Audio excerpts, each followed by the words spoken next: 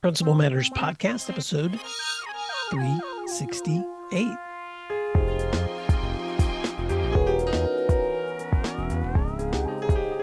Hi, friends. This is Will Parker, host of Principal Matters, the School Leaders Podcast, where each week we bring you inspiring, innovative, and imaginative ideas for your own school leadership. This week, we're going to be talking about school leaders as builders with our co-host Jen Schwanke interviewing Dr. Robyn Jackson. Yes, this week we have a special edition with Dr. Jen Schwanke and Dr. Robyn Jackson, who agreed to record this edition of Principal Matters, where Jen hosts the interview. And in this conversation, you will find helpful lessons for your leadership as they discuss topics like reaching 100% of students, principals as builders instead of leaders, navigating leadership as women, and confronting the imposter syndrome. I heard Dr. Robyn Jackson present this summer at the NASSP Ignite conference, and she has been leading ongoing virtual sessions as a part of the Ignite Plus series with NASSP.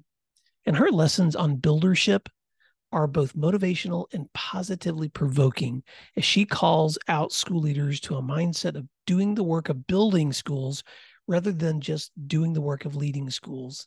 And by the way, each month in the fall of 2023, the National Association of Secondary School Principals is hosting virtual meetings led by Jimmy Casas, Dr. Salome Thomas L., Dr. Robyn Jackson, Dr. Jen Schwanke, and me. You can find out more or register at nassp.org/Ignite Plus. Finally, I want to highlight my favorite quote from today's interview with Dr. Jackson when she says, quote, "I don't have to be your fantasy of a school leader in order to be transformative in the work I do. Who I am is sufficient," end quote. I hope you, like I, find this conversation refreshing and challenging. And a big thank you to Dr. Jen Schwanke for hosting this special edition, and to Dr. Robyn Jackson for providing an episode packed with valuable lessons for Principal Matters listeners. As always, thank you for learning together, and thanks for doing what matters. First of all, Robyn, thank you so much for taking this meeting and for being willing to record with us at Principal Matters. Welcome, Robyn. Thank you for having me. I've been looking forward to this conversation. It's so great. I want all of our listeners to know who you are and know what you do. You do such powerful work. And hey, Robyn, you probably don't even remember the first time I met you. It was years ago. I had just published my first book, and ASCD invited several new authors to Washington, D.C., and they had you come and provide, I think, motivation, inspiration, guidance to the group. Do you remember that experience? I absolutely remember that. I was about to interrupt you and say, of course I remember the first time I met you. That was a really good day. It was such a good day. And I left feeling so inspired and knowing you were going to change the world. And so here we are 7 years later and talking on the podcast. So why don't you kind of introduce yourself to any listeners who might not know you? Tell us about your journey as an educator and what you're doing now. Take the mic. So do you want the long version or the short version? Just like the 2-minute version, or are you looking for more of the story? I kind of want both. So give us the 2-minute version about who you are, what you're doing, and then tell us how it all happened. So currently I spend most of my time, I would say the majority of my time, mentoring K-12 principals and helping them make the shift from being leaders who are just kind of managing and trying to eke out small incremental gains to builders who are really transforming schools and achieving 100% success for students. So that's where I'm devoting my time and my energy at this point. That is the love of my life. And so we have something called Buildership University, and we built that from the ground up to help people become builders who are going to have that kind of success for kids. It's the most rewarding thing. Other than teaching, this is the most rewarding thing I've ever done. So you started as a teacher, and tell us about the path that brought you to this work. So I started out as a teacher, and I thought that was going to be my life. I was a high school English teacher, and I was really committed to this idea of helping all of my kids be successful with the rigorous work. And so for years as a teacher, I was always trying to figure out, okay, how do I make sure that every kid in my class is successful? And it got to the point where I defined success as 80% or higher. I didn't want anybody getting anything below a B minus. And so I had to figure out how to reconfigure my entire way of teaching so that I sustained rigor, right? I wanted to make sure that my kids were, I had mostly 11th graders. They were doing college level work. They didn't know it, but I wanted them to do college level work because I was teaching writing, but I wanted them to be successful at it. So how do I sustain rigor and help all kids be successful? And I figured that out as a teacher. And of course, no good deed goes unrewarded. So I'd gotten to the point where I'd started an AP program in our school. We had an AP program, but I started a particular course, AP Language and Composition. I significantly increased enrollment. I opened the doors so that any kid could get in and be successful. I'd gotten to the point where I had no failures. I didn't give any Fs. And then I would occasionally, if a kid really fought me for it, there would be a D, but I was mostly, there were a few Cs, but I was really working towards 100% success. And then I became an instructional coach. And then I was kind of nudged into administration. And so I was kind of what they called a student support specialist, which was a kind of like a dean of students. And then I became an assistant principal. And the program, you had to go through 2 years of training as an AP before you'd even be eligible to be invited to be a principal intern and then a principal. Well, and so I was in. Yeah, please. I just want to pause a minute because for our listeners who've not had the privilege of meeting you in person like I have, you also have a very gentle and persuasive way about you. So I imagine you with students as a teacher of writing. See, I'm an English teacher too. Nobody knows that time that you have to put in to having expectations in which students are excellent writers. They believe they can do it. They grow as thinkers. And so that translates, I'm quite sure, into the instructional coaching world and then the leadership world. It was a hard transition, right? Because I had to learn. And this actually served me well later on. But when I first started coaching, you do what all coaches do. Well, this is what worked for me. Right. And and I remember coaching someone who was teaching AP statistics. And she said, that works for your class. I can't figure out how to make it work for AP statistics. And so what I decided to do is I said, I have to figure out a way to take what I'm doing and understand the principles behind what I'm doing so that I can't just say, well, I do it this way. I would start teaching, these are the principles and showing other people. So then I started working with an AP World Studies teacher, an AP Biology teacher to help them open the gates, to help them make AP accessible to every single child in our building, no matter what. That was my goal. And when I started doing that, that laid the groundwork for what eventually became my first book, which is Never Work Harder Than Your Students and Other Principles of Great Teaching. And it was only because of that experience of trying to take what I was doing, understand it enough at its most fundamental elemental level so that I could show other people how to do it as a coach and then as an administrator, that I was able to kind of distill it down to these are the principles so that it could work for everybody and everybody could have that same level of success without having to become a carbon copy of what I was doing. Because who am I? I didn't want people to teach like I taught. I was teaching based on my personality. But how could you still have that kind of success no matter what your personality? And that was something I was really committed to doing because I wanted people to still be able to be who they were, but still be able to have predictable, consistent success no matter who you are. Right. And I remember hearing about your book, Never Work Harder Than Your Students. And I think the earth shifted on its axis because seriously, Robyn, because so many teachers were and still are working so hard. Their hearts are stretched so thin, working hard.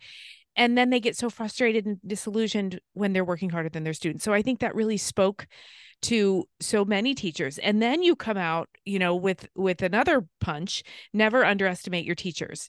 And then you started shifting into this incredible concept of buildership and mind steps. So tell us about that. So it started happening slowly, like I had been trying to do all these things. At first I was working, when I finally left, I actually quit my job in the middle of the year because I was getting promoted. And the day they came to me with the offer of promotion, something flew out of my mouth and I resigned on the spot. And okay, wait. So they come to promote you and you resign. Okay. Yeah, Okay. it's a weird story, but it's true. It just didn't feel right. I had a book inside of me. I didn't know it. I didn't know what the book was. I didn't have any plan. I didn't even intend to resign. But when they came to me and they were like, next year, we want to put you in a principalship, and it was a year early. I thought I had another year to make up my mind. And they came to me a year early and they said, we want to do this for you. And I said, I want to quit and write a book. And so, I was shocked when I said it. They were shocked to hear it. But once I said it, I realized it was my truth. And so I finished out the school year, and people would come to me and say, hey, well, what are you going to do? And I said, well, I'm going to write a book. I didn't have a publisher. I didn't have a plan. I didn't have anything. And so I started Mind Steps because I was doing some consulting and showing other people these principles and how to do the work. And so eventually that became the book. But when I started working with teachers, I would do all of this training for teachers, and they would say, oh my goodness, this is the way I want to teach. But the administrator was rarely in a training. And the administrator would then come into the classroom with the traditional things that they were taught to do to move teachers. And they didn't understand what teachers were doing. And so I said, well, I've got to start helping administrators understand how to do this work. And so I shifted to work with both teachers and administrators. And then I realized if the administrator is not on board, then it really sets the teachers up. So then I started moving more and more towards working with administrators, because it really starts with the administrator. If the administrator does not have a vision in the building for 100% success, then teachers really struggle. You have to really be, willing to fight for your kids otherwise. So it has to start with the administrator. And so that's the work that I'm doing now. And then I started realizing that leadership strategies weren't going to do it. The way we are taught to lead is antithetical to 100% success. And so I started looking for something else. I couldn't find it. And so that's why we created that buildership model. Well, and you say often, stop leading and start building. And I love that concept because so many principals are out there thinking they're leading, but it's really managing, right? Or it's really checking off the checklist that you have for the day. And I have always felt such empathy for teachers that are trying a new thing or that are really, teaching outside of the box. And then here comes an administrator who thinks, well, that's not how I would have done it. And right. And then it breaks down that passion and that energy that a teacher has. So tell us more about, like, when you go into a room and you say, stop leading, start building. What are the expressions? What do people say? And how do you work through their preconceived notion that they should lead? So the first step to becoming a builder as opposed to being a leader is that a builder has a vision for success for every single child. I know we say that. All kids this, all kids that. Right. We don't really believe it. And I can tell we don't believe it because our behavior doesn't support that. If we really believe that all kids would be successful, we'd be doing things dramatically differently than the way we do them now, but we don't. And so when I go in, the biggest objection is you can't get 100% success. I've had people call me, like I was talking to someone the other day, wanted me to do a keynote at a conference, and we were talking about the keynote, and I was talking about 100% success, and he said, I don't know if I want you to say that because it feels, it's going to put a lot of pressure on the principals. And I just said to him, then why did you call me? Like, right. You can find anybody to tell people that, go for 80%. But here's the problem. Even if you say 80%, a lot of people think that's a lofty goal. But when you say 80% of our kids are going to be successful, what you're saying is and I'm okay with 20% of our kids failing. I'm going to make a plan for 20% of our kids to fail. And it's one of the people in the program, showing me, when she finally embraces 100% vision, she went to her leadership team and she said, this is what we're going to do. And they were like, no, let's do 80%. And they were fighting back and forth about it for a while. And finally she said, okay, we have 200 kids in the school. She pulled out the list of all 200 kids. She handed out red pens and she said, I want you to cross off the 20%. So 200 kids, that's 40 kids. Cross off the 40 kids that we are going to be okay with not serving. Oh, and wow. At that moment, it's sunk in.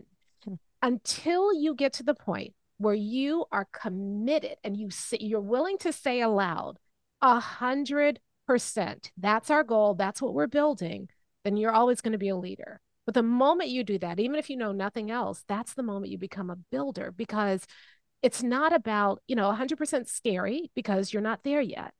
And the school you have right now will not get you there. That's okay. That's the first admission. But when you're a builder, instead of saying, oh, we can't get there, you say, what do we have to build in order for that to be true? What do we have to build in order for 100% of our kids to be successful? So instead of tweaking a broken system, you go ahead and build the one your kids deserve and need. And that's what makes you a builder.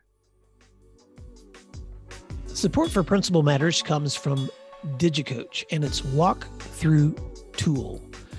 When Kathleen Beckham was a district director, she would walk through classrooms and see teachers engaging students in learning or observe elements missing in their instruction. And her biggest challenge was finding the time to give those teachers meaningful and helpful feedback that they would value as coaching and not correction. In the past, Kathleen spent hours in follow-up email exchanges after informal walkthroughs, but that all changed when she discovered DigiCoach. She now has a tool that can help her send immediate feedback from her phone or her tablet. DigiCoach is a fully customizable tool created by school leaders for school leaders to not only collect walkthrough data, but also ensure every teacher receives ongoing support, feedback, and coaching. It features thousands of pre-written, research-based commendations and coaching tips that can be included along with your own observation comments in a follow-up email, ensuring all teachers receive effective and timely support. Are you ready to make the most of your walkthroughs with a tool that saves you time and enhances meaningful feedback to your teachers? Go to digicoach.com to learn more, and please tell them Principal Matters recommended you check them out. That's digicoach.com. Support for Principal Matters comes from School CEO. School CEO is a research and perspectives magazine for superintendents and other K-12 leaders powered by Apogee. School CEO has many resources. First and foremost, their quarterly print magazine. Explore schoolceo.com to explore how you can market the strengths of your schools. You can sign up for their newsletter and subscribe to their podcast. And you should also look into the School CEO Conference, which brings keynote speakers together to explore how to build a better brand and culture in your school. Learn more at schoolceo.com. Well, and I have two immediate responses to that. First is when you described crossing off kids, this is the one will fail. This is the one. Like, I think my heart hurt there for a minute because, every child is somebody's world. Every child deserves the path to future. Every child deserves someone believing in them. And a red pen crossing out a name. Seriously, I think I had some shivers there. You say on your website many times, people set goals. In 3 years, we'll increase our reading proficiency from 35% to 40%. And you flip that. You say, oh, okay, so you're going to only fail 60% instead of 65%. So, that's a really subtle but profound mindset shift. And once you have that, it's kind of like once you see it, you can't unsee it. Right. And once you have that mindset, then you start to realize that most of the stuff that we are taught to do on a day-to-day basis was never designed to get us to 100%. Right. It was designed to help us maintain the status quo. I see people fighting tooth and nail, working extra hours to try to eke out a 5% increase in proficiency in a year. And then they get rewarded for that. We're told that's great. You grew by 5%. What, Right. I mean, okay, if you're going to work that hard for only 5%, what are you doing? You Right. could work just as hard. And this is what I see over and over and over again with the principals I mentor. They work just as hard and sometimes less. And they're showing huge gains. I mean, we had someone go from, she was working in a really difficult situation. She had 5 or 6% of her kids were proficient in math. And she worked in 1 year and went from 5 or 6% to 26% proficiency. She doubled her reading proficiency. I think they were 24% proficient in reading. She went to 63% proficiency in reading. And that happens over and over and over again. So imagine working really hard. And at the end of the day, you're at the same space or you're 5% growth, or working as hard, maybe in a little less, because you have 100% vision and you're focused on 100% strategies and seeing that kind of growth in 1 year.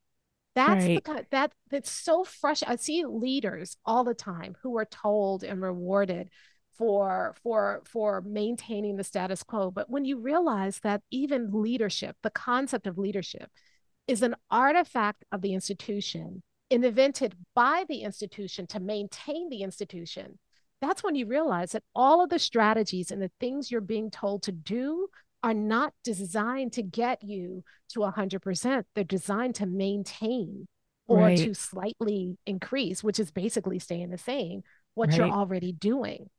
So why So, are we doing it? so you touched on something I want to dissect a little bit more. You talked about work, working hard.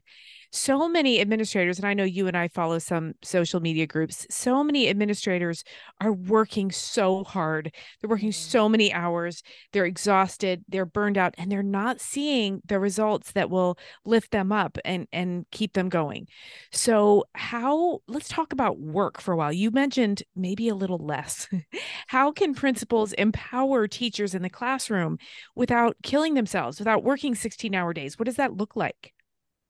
So it's basically a result of three things. Okay, so the first thing is, what is the work you're doing? So we fetishize working hard as administrators. You Yes. get in a group of administrators together and they're like, "Oh, I work late and I can't go home." Or, when I was an Yes. administrator, Yes. I started going home. I said, "This is ridiculous," and I started figuring out ways to get my work done more quickly. So I started going home at like 4 o'clock, 4:30, Right. and people were giving me the side eye, like, but I was Right. I was the master scheduler. I was doing all this stuff, and I was going home at 4 and 4:30. But my master schedule was the first one in. I mean, it's not a. People thought I was slacking because I figured out how to be more efficient and effective at my work, when in fact we all should be doing that. There is no glory in working late and killing yourself and nights and weekends. So the first thing Exactly. is, you have to figure out, are you working hard or are you doing the hard work? If Right. you're just working hard and not seeing results, what are you doing? Just stop. If you can take a moment and figure out what is the right work that I should be doing, then it makes all the difference. So that's kind of the first step. So one of the things that we do is we help people figure out what is the right work, and then we teach them how to ignore everything else. We're taught we have to solve all the problems. You don't have to solve all the problems. You have to solve the ones that are the most important, and then by solving those, the other problems go away. And so we focus on, first, what is the most important work you should be doing? Stop working hard. You do the hard work and get it done. The second thing is, rather than just kind of mitigating the problems, you want to figure out how to solve them once for all. If I can't solve a problem, then I'm not ready to start working on the problem yet. Right. If I have to know that if I work on this problem, it will be solved once and for all. And so when you do that, you never have to deal with it again. And what we do is we keep solving the same problems over and over again, which Right. begs the question, did we really solve them? If I'm still dealing with it, I didn't solve it. So why? I'm wasting a lot of time. So the first thing, what's the right work? Second thing, if you're going to solve it, solve it. And then the Oh, third thing yes. I is, wish I'm just pausing because I really want our listeners to rewind 30 seconds and listen to that again. I think that's the answer to so much of this feeling of I'm working so hard, because we mistake hard work with hours put in, right? yes. And you're saying, no, do the hard work, but that doesn't mean you stay till 10 p.m. I heard a great phrase once, and it was not related to education, but it said boundaries are teaching other people how to treat you. I flipped that for the workplace. Boundaries are teaching your job how to treat you, right? Right. So, okay. I love that. Step 1 and step 2. And what about step 3? And so step 3 is you need, right? We feel like we have to do everything. And so every year we're making it up all over again. Whereas if we put systems in place and we started relying more on our systems, we create the system once, but we rely on it over and over and over again. And schools are some of the most inefficient organizations I've ever seen. And if we just put the right systems in place, people could rely on those systems and we could get so much more done. Even as a teacher, I was sitting there thinking, okay, how do I put a system in place so this becomes, how much can I put on automatic pilot? What kind of systems can I build in my classroom so that I can focus on the work I need to be doing, but the other work that needs doing gets done? And we think we have to go do everything, and instead of just kind of creating systems so that the systems do the heavy lifting and not us. So if you did those 3 things, you could get more done, get more of the right stuff done and work less doing it. Right. And what's so powerful about number 3 is a lot of the work I do is convincing principals. If you're on the sideline and you're calling all the calls and you're subbing people in and out, you're the coach. You're not the athletic director. You're not the principal. You're the coach. So don't be the teacher. Believe in your teachers. Put those systems in place, like you said, and then let them work. And what your message to your teachers then is, I believe in you. I believe you can implement this system. I've got you if you need reminded about the system, but go forth. Yeah. I mean, you know what? One of the things that's so exhausting about leadership is that we try to teacher-proof teaching. Right. I've never heard it put that way. Oh my gosh. So why are we hiring teachers, right? If instead, what if we were doing things to set teachers up for success? So one of the things that separates builders from leaders is that leaders don't trust their teachers. Yes. Builders really believe, and I say this over and over again, and people, I say any teacher can become a master teacher with the right kind of support and practice. And everybody fights me on that. I get more pushback on that than anything else. But here's the thing. If I set up my building so that every teacher grows one level in one critical domain in 1 year or less, then in 3 years, I have teachers who are either master teachers or approaching mastery in a way that I can trust my teachers. So once they come into my building, I don't care who they are, I have to believe in my teachers in the same way that I expect my teachers to believe in their kids. It's crazy to me that I want to say to my teachers, I don't care who the kid is, you have to find a way to help that kid meet or exceed the standards. But I don't put that same kind of effort into the way that I'm supporting my teachers. I'm a hypocrite. It's so true, Robyn. That is so, I want to shout right now. I am shouting, I think. It's so true. We tell teachers to do this thing that we don't do for them. It's true. Yeah. This is so much fun. What other challenges do you see principals facing as you mentor them?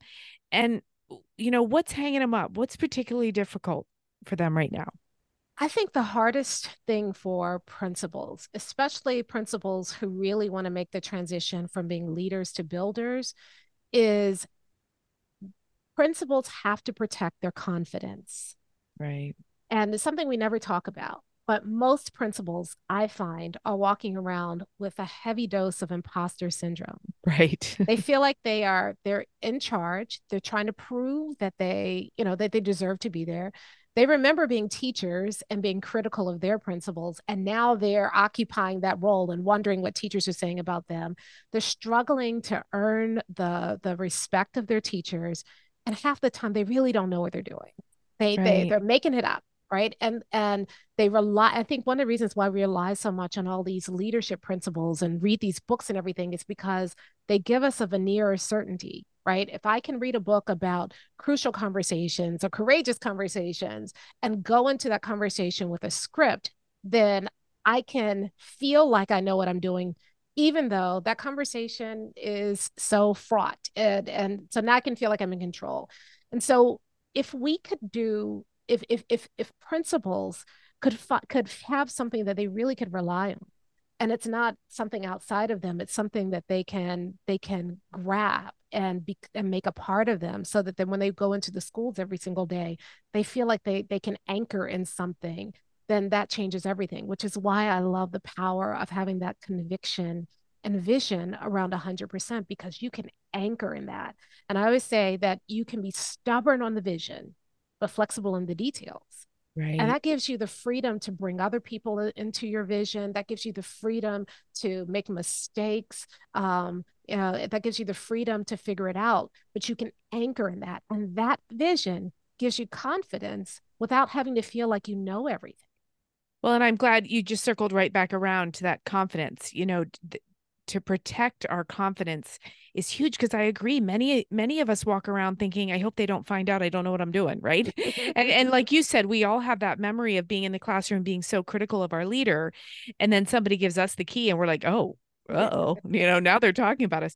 Let's talk for a moment, because I love to do this. I think it's helpful for all school leaders to think about this. What unique challenges do women face as you see it? You and I have both worn that hat for sure. That's the hat we're wearing. What is unique for our sisters out there? This is a hard question to I answer, know, I because know. layered on top of my gender is also my race. So Right, I think that I experience being a woman differently as a Black woman. right. And so I can't speak to the experience of all women, but I can definitely speak to the experience of being a Black woman.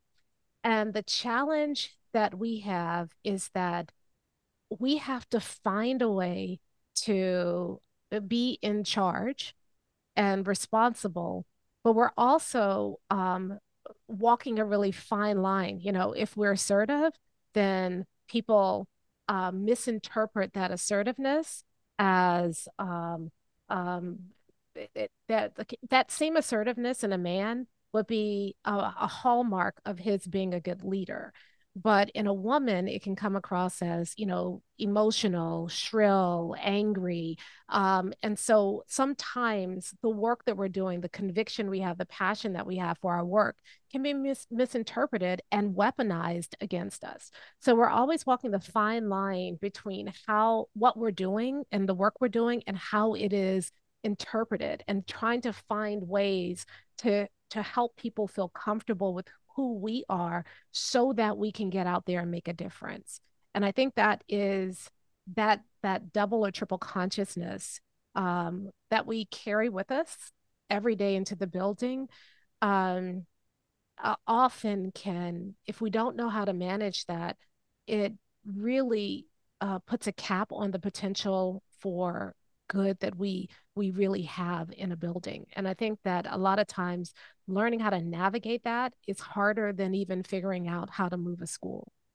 I agree. And that's why I'm so glad I asked that question. If listeners could see me, my eyes are squinting as I'm thinking and listening to your words.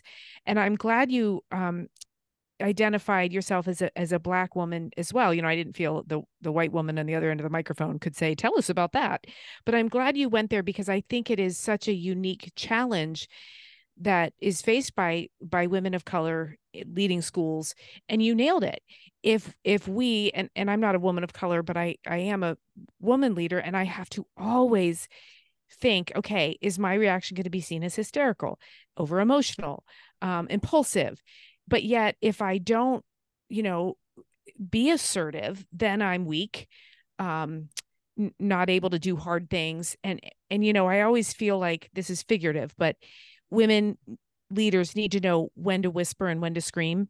And I don't mean that literally. We should never scream, but when it's time to go soft and when it's time to go a little bit harder, a little bit louder. Yeah, I think that part of the reason, just I'm just thinking about this now as we're talking, but maybe part of the reason why I was so adamant about trying to find a framework that could work with who you are Mm-hmm. is because I got really tired of feeling, not even trying, but feeling the pressure to fit the mold of who other people wanted me to be. Yes. And so the buildership framework is intentionally designed to help you be who you are. So a lot of times when I'm we have office hours inside of Buildership University every single week where I'm coaching principals, and they come and, bring all their challenges. And people will say to me, I need to be more organized. And I always say, no, you don't. I mean, if you're not organized, then you don't need to be more organized. You can be successful without being organized. You have to recognize I'm not organized and work with that, but still the framework will still work for you. And I think the reason that I've been so insistent on doing that is because I have had the expectations put on me, and I have rejected that and said, I don't have to be your fantasy of a school leader in order to be transformative in the work that I do. That who I am is sufficient. And so I try to do that when I am working with teachers. I try to work with who the teacher is, find the strengths, because that's what I want people to do with kids. And it's so weird. It's just the dichotomy of how we expect people to treat kids and how we treat the adults. I hate it. I feel like if you really want people to love and embrace all your kids, then you've got to find a way to love and embrace all the people who are on your staff. And people, it's funny. I just got somebody who unsubscribed from my email list this morning because I wrote something that said that my job is not to get rid of teachers. And he adamantly believes his job is to get rid of teachers. And so, I mean, that's opening up with a whole nother that's but my point is that I feel like one of the reasons why I was so invested in creating a framework that would work with whoever you are was because I want to reject the notion that you have to be a certain way in order to be effective. And so many of those, little boxes that people want to put us in are so archaic. They're from 1970, 1980. This is what a principal looks like. I remember I would right? challenge you that it's not so archaic, right? I think that you're right.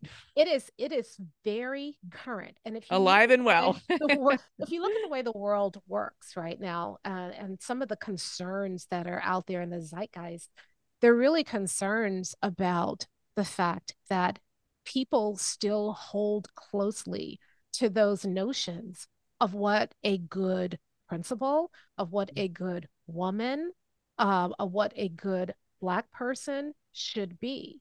And so I would argue that we want to think that they're archaic, but they're not. But they're alive and well. And the institution supports that.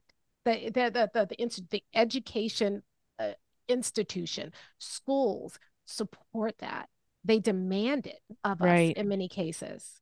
I think you're right, Robyn. As you were talking, I was thinking about this story I like to tell. It's a little bit where I got my first leadership job and I went to Talbot's because I thought I needed to buy Talbot's suits, right?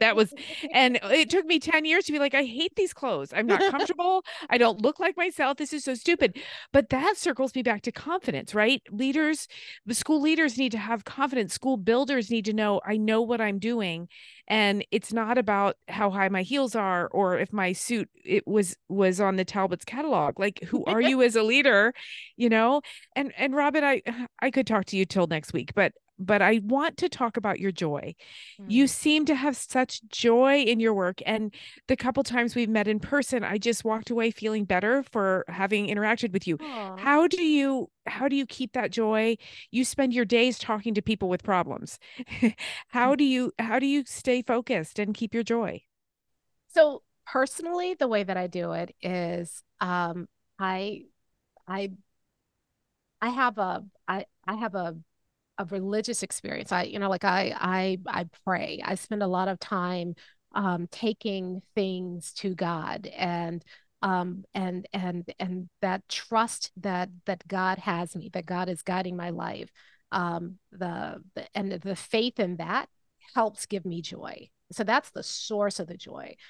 But then because of that, I think God has put me in a position right now where I get to work with people I love working with. I mean, how often can you say that? Right. And The people I love working with are people who have made the decision that I want to be builders, that I want to believe in 100% success. And so when I'm talking to people, I don't see them as talking to people with problems, right? I see it as talking to people who are trying to do something really important, and I get to help them do that. I Right. can't imagine, that, like I said, this is what teaching was for me. Like, I don't think a teacher says, I spend my day with people with problems. A teacher says, I spend my day where I get to help people unlock their potential, where I get to help people develop skills that help them go out and build amazing lives and potentially change the world. There's no difference between that and what I'm doing. And so it gets me back to my first love, which was teaching. And it allows me to do that in a way that also impacts thousands, hundreds of thousands of kids. Because if we could create schools where the administrators and the teachers truly believed that every single kid could and should be successful, that's what's going to change the world. And I get to be a part, I get to play a small part of that. Why wouldn't I be happy? Why wouldn't I have Right. joy? Well, and Robyn, what I hear you doing is you flip you flip what's the word I'm looking for? In your mind, you flip an equation. So in other words, well, we're going to improve proficiency to 40% means you're still failing 60.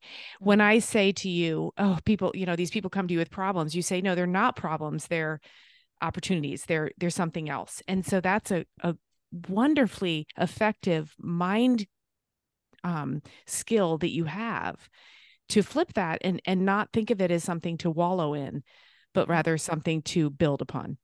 Yeah, I mean, that's the essence of being a builder. If you're really a builder, then what you do is no matter what anybody throws at you, you look at that and you find a way to use it to build the thing that you're building. Right. And that's why I think that having that vision, that conviction around 100% success creates confidence, Right. because once you commit to that, then nothing that you encounter will stop you. Right. Nothing. So when the district gives you a crazy mandate that has nothing to do with what you're trying to do, instead of lamenting that, you say, okay, let's look at the mandate. How can we use this to build what we're trying to do anyway? Right. When you have a parent who comes in and they're causing you problems, instead of like, oh, I can't stand this parent, you say, all right, let's kind of figure out where can we find the common ground, and then let's help this parent use their energy for good instead of evil. When you have a teacher who's trying to cause chaos in your building, you can use as an opportunity to bring your staff closer together and bring that teacher into the fold. When you're a builder, everything becomes an opportunity. And that gives you enormous confidence. That helps you I say it makes your school crisis proof. It really does, because there Right. isn't a crisis that can occur in your school that you can't build on. Right. Right. Robyn, I feel like you have so much to say and so much to teach all of the principals out there. Tell us where to find you. I mean, I know where your website is, but why don't you tell our listeners? So our main website is buildershipuniversity.com. And several times a year, we offer some free trainings to help people learn this process. Not everybody can invest in Buildership University, but we still want to make sure that we're giving people the tools and the mindset that they need. So buildershipuniversity.com, you go there, and if you are interested in Buildership University, you can join the wait list. The other place, and this is my other joy, is the School Leadership Reimagined podcast. And every single week, it's just me, and I'm teaching about buildership. And that's a great place to go to start learning about buildership. It's free PD. It's my opportunity to provide professional development to administrators out there who really want to be builders. So schoolleadershipreimagined.com. Excellent. And we will link those in the show notes. And you also go to conferences and you present. I know that you and I are both doing the NASSP Ignite series. Yes. Are there any big conferences coming up where you will be and people can look for you? So I'm always at ASCD. They're my publisher. So I'm at the ASCD annual conference, and I usually do the ASCD leadership conference. I plan to be at the NASSP, NAESP Combined United Conference next year.